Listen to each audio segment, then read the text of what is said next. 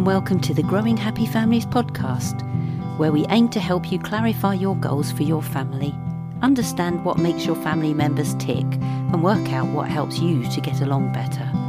This podcast is in no way an expert directive on how you should be parenting your children. After all, you are the experts on your family. But it is my sincere hope that you might hear something that helps you feel supported and understood as you go about the business of raising your next generation. My name is Kim Leone, and I'm here today talking with my lovely co-host and pal, Marin Perks. Good morning, Kim. Good morning. How are you?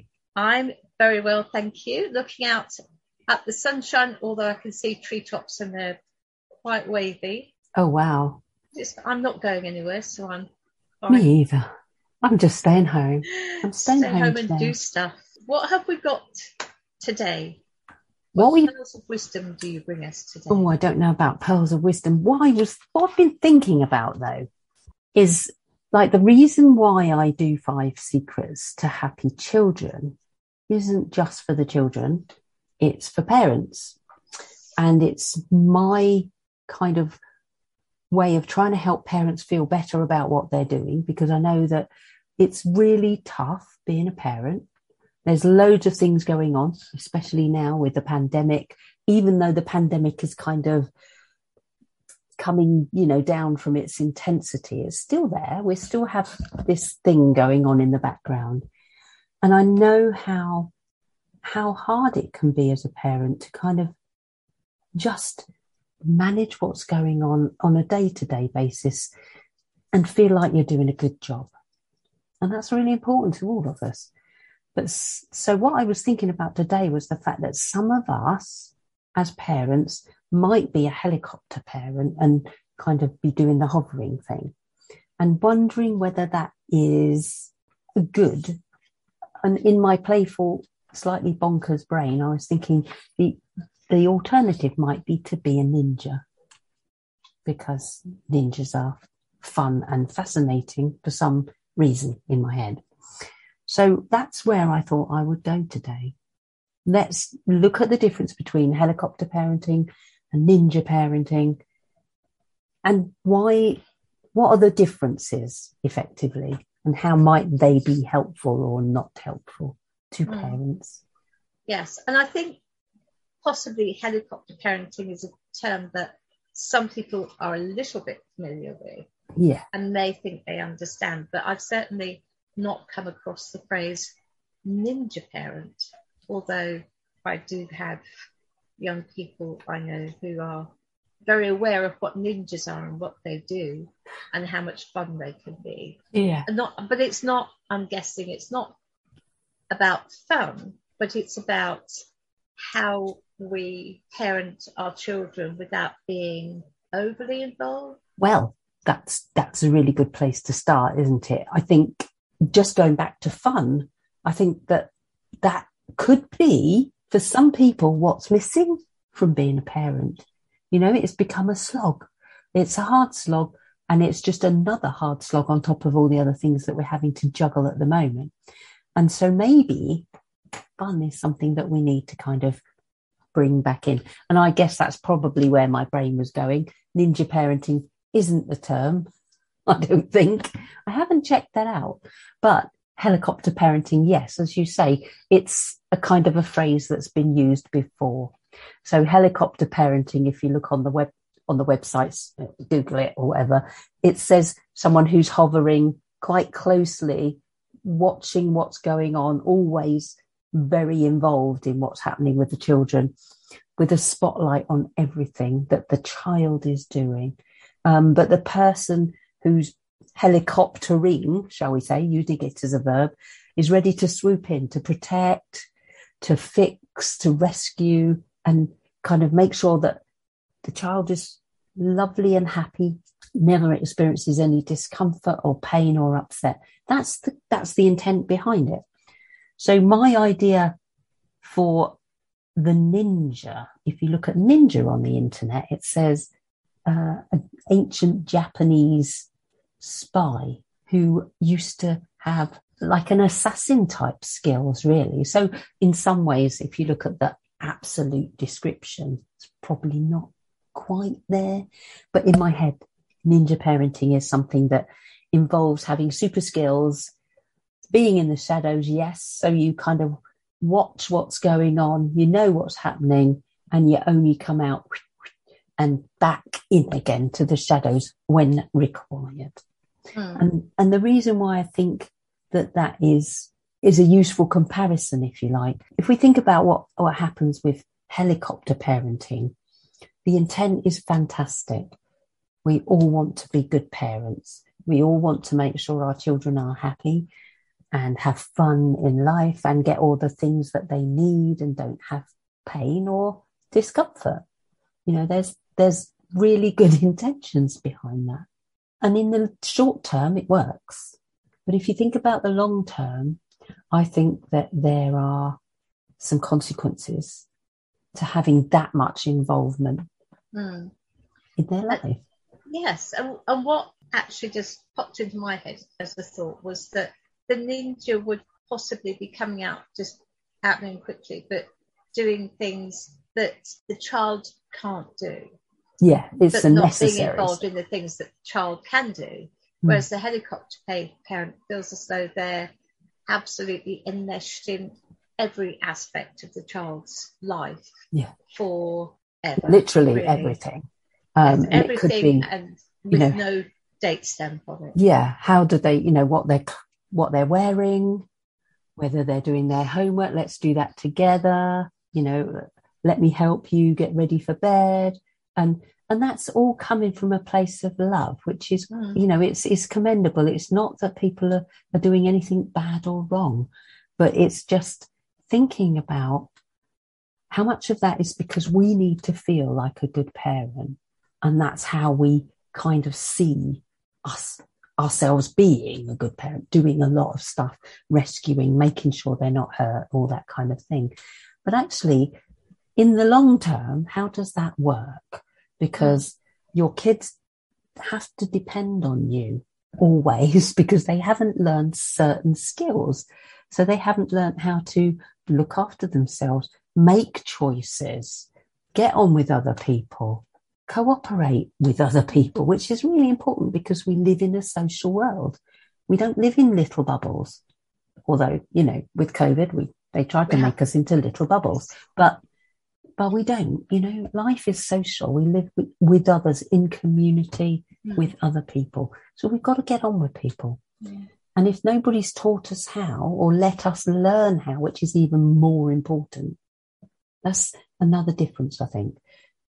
With the helicopter parenting, we're trying to teach, again, commendable.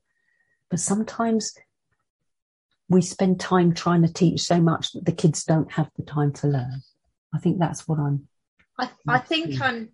know that I'm hearing what you're saying, and one of the things that occurs to me, well, actually two things. One is that if you always protect them from pain, then the first time they experience pain, it's not going to be, oh, bother, ouch, I hurt my thumb. It's going to be end of the world because I've never been allowed to hurt my thumb before. That's almost understandable. But that's a good point, Mari, If we're always there waiting for something to happen, the kids pick up on that too. And that goes into their personality, I guess, as, oh my goodness, something's always going to go wrong. Or there's going to be a problem. Mum's here to get me or dad's here to rescue. Yeah. So what does that what's the message that the kid's going to pick up on? Children are really good at picking up on messages. They don't always get the message right. No. They think they get it. And so if they think, oh, something might happen, mum's got to be there all the time or dad's got to be there, somebody's got to protect me, what is that going to put in them as a way of living, a way of looking at the world? It's going to say something like, I can't do this on my own, or I better watch out because this world is really dangerous. And hence we have perhaps more anxious children. but also very dependent children. Yeah. And it's lovely, I suppose, for a parent to feel that their children can't do anything without them and that they're dependent on them.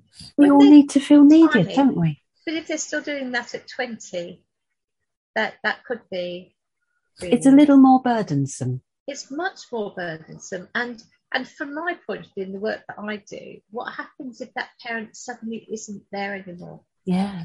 So the helicopter's just gone from spotlights out, helicopter's gone. And in the dark. You're a really good way to put it. So I've kind of fast forwarded, and I apologise for that. So coming back to, so we're at the sort of smaller child stage at this point. So we're getting a sense of what the helicopter parent potentially is doing and some of the pitfalls.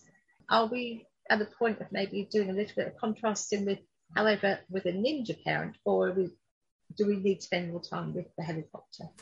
No, I think that's a good point. You know, from my perspective, when I was playing with this idea of ninja, it was actually related to, you know, letting children learn for themselves, or creating situations, possibly slightly artificially, which allow the children to learn for themselves. Obviously, we don't want them to have massive accidents or, you know, be in touch with dangerous things. But we can start off, you know, going back to, and I talk about this all the time, when babies learn to walk, we have to let them do it on their own. We cannot help them all the time. Yes, we hold their hands, you know, for a bit so that their muscles get built up enough to hold themselves up. But the actual act of stepping up and walking for your own on those first few steps has to be the child's one. It has to be. We can't do it for them. And the same for everything, really. They have to be able to fall down and know that they can get themselves back up again, you know? Yes. That's how they build their courage and their sense of themselves in the world. And self-confidence. And exactly. that ability. I think the idea for me of ninja parenting was really just that we're in the shadows.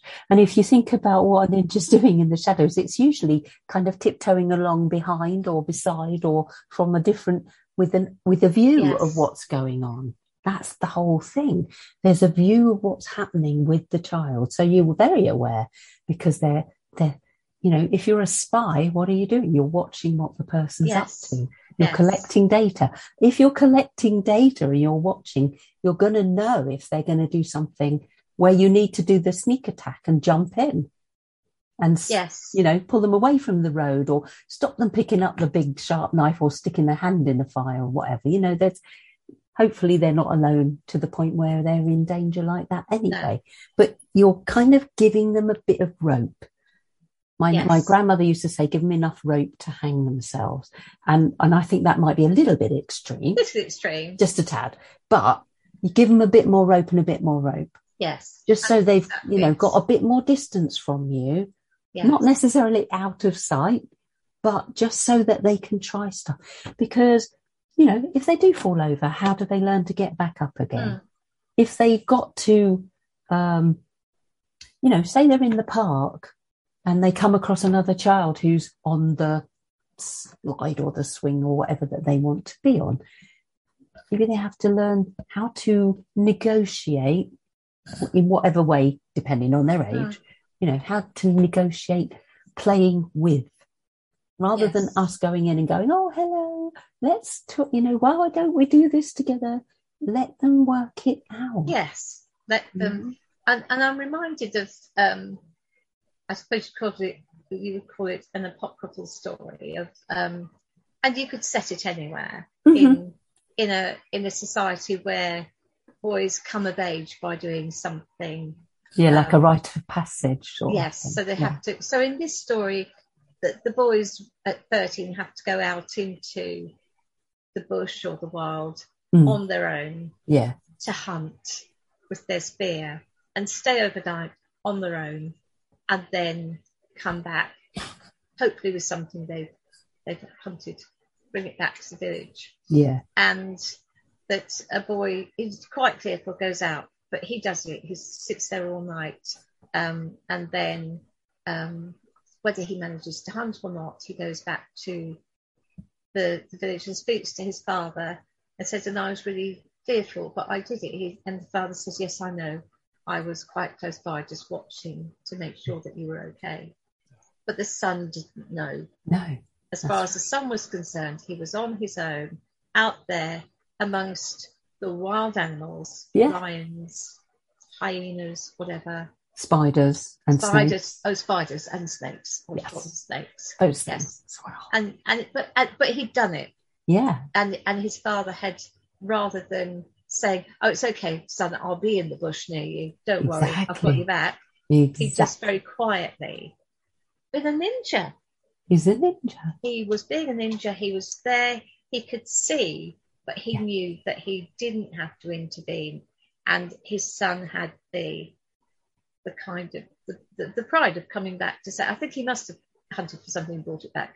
That pride of saying, and now I'm a man because I survived and I did what I had to do. Survived the night. I caught something. I brought it back to the village. But the other thing about that, Mari, is his dad would have showed him how to do all that before. He wouldn't have just gone, right, you're 13, off you go into the forest tonight. It's your turn. He would have been taught how to do something. And I think that's what we allow to happen when we're ninjaing rather than hovering, because if we do it all for them, then how do they learn? How do they learn muscle memory? How do they learn how to think things through and solve problems and stuff like that? So that was really where I was going. And I think the thing is, we want to be good parents, and thinking about the longer term picture of being a good parent. What if we go to the end point, the point when the kids have all grown up and they've just said, right, I'm leaving home, I'm going to uni, or I'm going to go and get that job in Scotland, or, I'm doing something that's out of the home, away from you, mummy and daddy. What do we want them to have when they leave? What skills do they need? What talents and qualities and sense of value and sense of individuality or identity? How do they get that if we're always there doing stuff for them? Absolutely. And I'm even thinking of the youngster that says, I'm going off to do this. Is a youngster who hasn't had the helicopter parents, because they've already got so many ideas and skills in their rucksack, probably. I mean, some may be escaping helicopter parents, but they're going out without the skills necessarily, without the quite possibly the ability to know. I think there's something as well about there's the intangibles that our children learn as we're raising them. That kind of mine would have said that street smarts. Yes. I remember one of mine saying to me, Mum, I've got more street smarts than you think I have, because I go to school in the big town. I go in and out on the bus, and I'm mixing with a lot of different kinds of people. So basically saying, Mum, I've got this. But that's another thing, isn't it? We have to trust. We have to trust and have faith that our children are going to be okay out in the big world. We have to give them the space, the rope, if you like, to learn how to handle themselves. And they cannot do that if we're always there. We have to step back. And then at the end, when they leave and they go away to uni, or they go to Scotland, or wherever the heck they end up, and they're actually doing it, they're managing it, then we know we've been a good parent. We know, because they've got the skills to manage on their own. And that brings an immense amount of pride and satisfaction to everybody, parents included. It does. And I think there's one other tiny aspect I was thinking of there as well while we're talking, is that bit where children know that it's okay to tell us stuff, because we're not going to fall over in a faint. Or rescue them and say, no, you've done it wrong. Let me show you how. Let me do it for you. Or they try and protect us. I was working up to telling you this, but I didn't know how to tell you. Yeah. And I think that some young people learn to be less open about things because they know that their parents are waiting. Let them learn, and if they do fall, but even if it does happen, as you say, we then can show them. And this isn't the sort of thing that we want to engineer to happen, right? We don't want them to fall off and break something. But if they were to have an accident and break a bone, like in their arm or something like that, then we get to show them this is what we do. We can be calm. We can help you. We can take you to hospital or to get the ambulance or whatever happens. But that's another thing. And we can all deal with it. We can have the confidence to show you, and you can take your cues from us, if you like, because you can see that we know it's going to be okay. We're going to make it okay. Yes. But we don't have to do it from quite so close by. Yes. So in very simple terms, from that point of view, there's the two different ways of watching. One is hyper alert and hyper vigilant, and spotlight on all the time. Yes. Yeah. And the other is just in the background. I'm here. You know that you can get hold of me if you need me. I'm aware of what's going on. I'm definitely aware. Yeah. But I'm going to let you sort stuff out because I know you're okay. Yes. You can do this. So, if it's a new thing, I'll teach you how to do it first, and then I'll step away and let you get on. Yes. And it is all of these things that we're whether we're the watching or how we watch or how we step in, the skills for life. Because absolutely, if we spend our lives waiting for someone to come and rescue us, and then the worst happens and nobody rescues us, then that's maybe the end of the world. But if we spend our lives thinking, well, actually, no, I can do most things, but I know that if I get to a point where something's challenging, I can pick up the phone or help. Because that's another skill, isn't it? Kind of the other skill is asking for help, which we don't tend to teach people. No. And that's a really important one, is this, the ability to be able to ask for help and not feel bad about it. It's just a thing that we all need when we live in a social environment.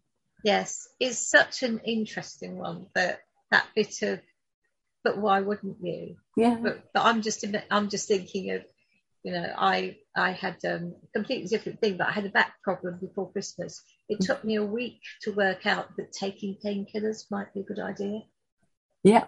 The asking for help bit. Oh, you might pick up the phone to the GP and ask if there's anything else they can do. Yeah. And it took me a week and I was just kind of fighting through. That's fine. I can do this. Yeah. I just stand up. And then it sort of.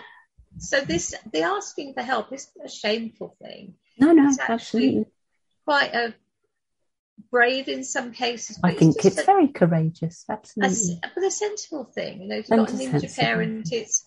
I wonder if the ninja parent's around. Can I just say, not coping with this one? Thanks, we've done enough. Anybody got a suggestion at this point? Yes. Yeah. But also, if they're skilled enough, they'll know the point at which to say, "Thanks, that's great." Yeah, off you go. Shadows now. Shadows for you. This. Yeah. And exactly. And a ninja parent will say, "Babo, bye. I know where I am if you want me, but carry on." Okay. So that is it. That is the stuff today. Helicopter or ninja.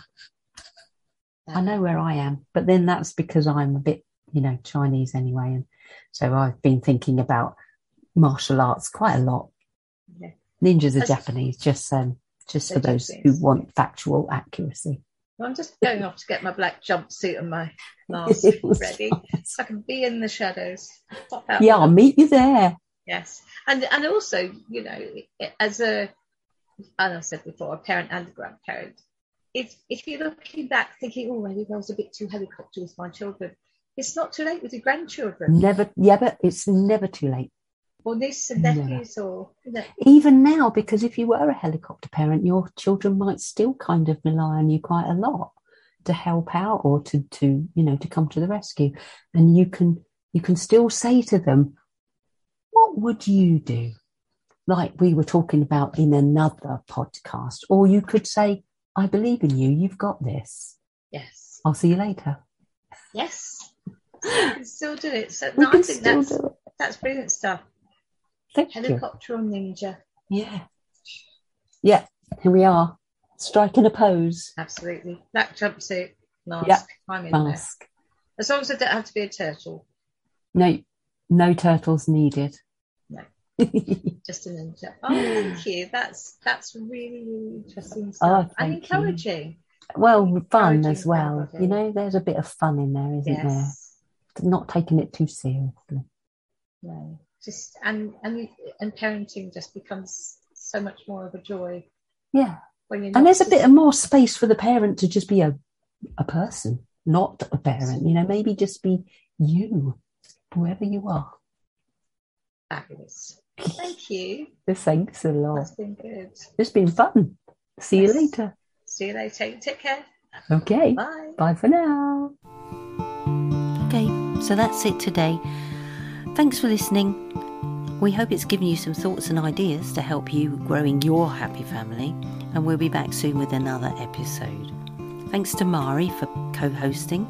Mari's got a podcast as well called Intentional Conversations about counselling and therapy. And thank you to Mick Parks for the musical contributions that are on here too.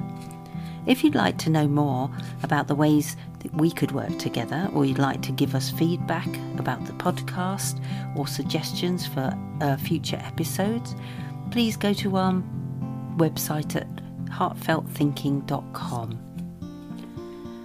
And my name is Kim Leone, and this has been the Growing Happy Families podcast, where we aim to help you clarify your goals for your family, understand what makes your family members tick, and work out what helps you to get along better. See you soon.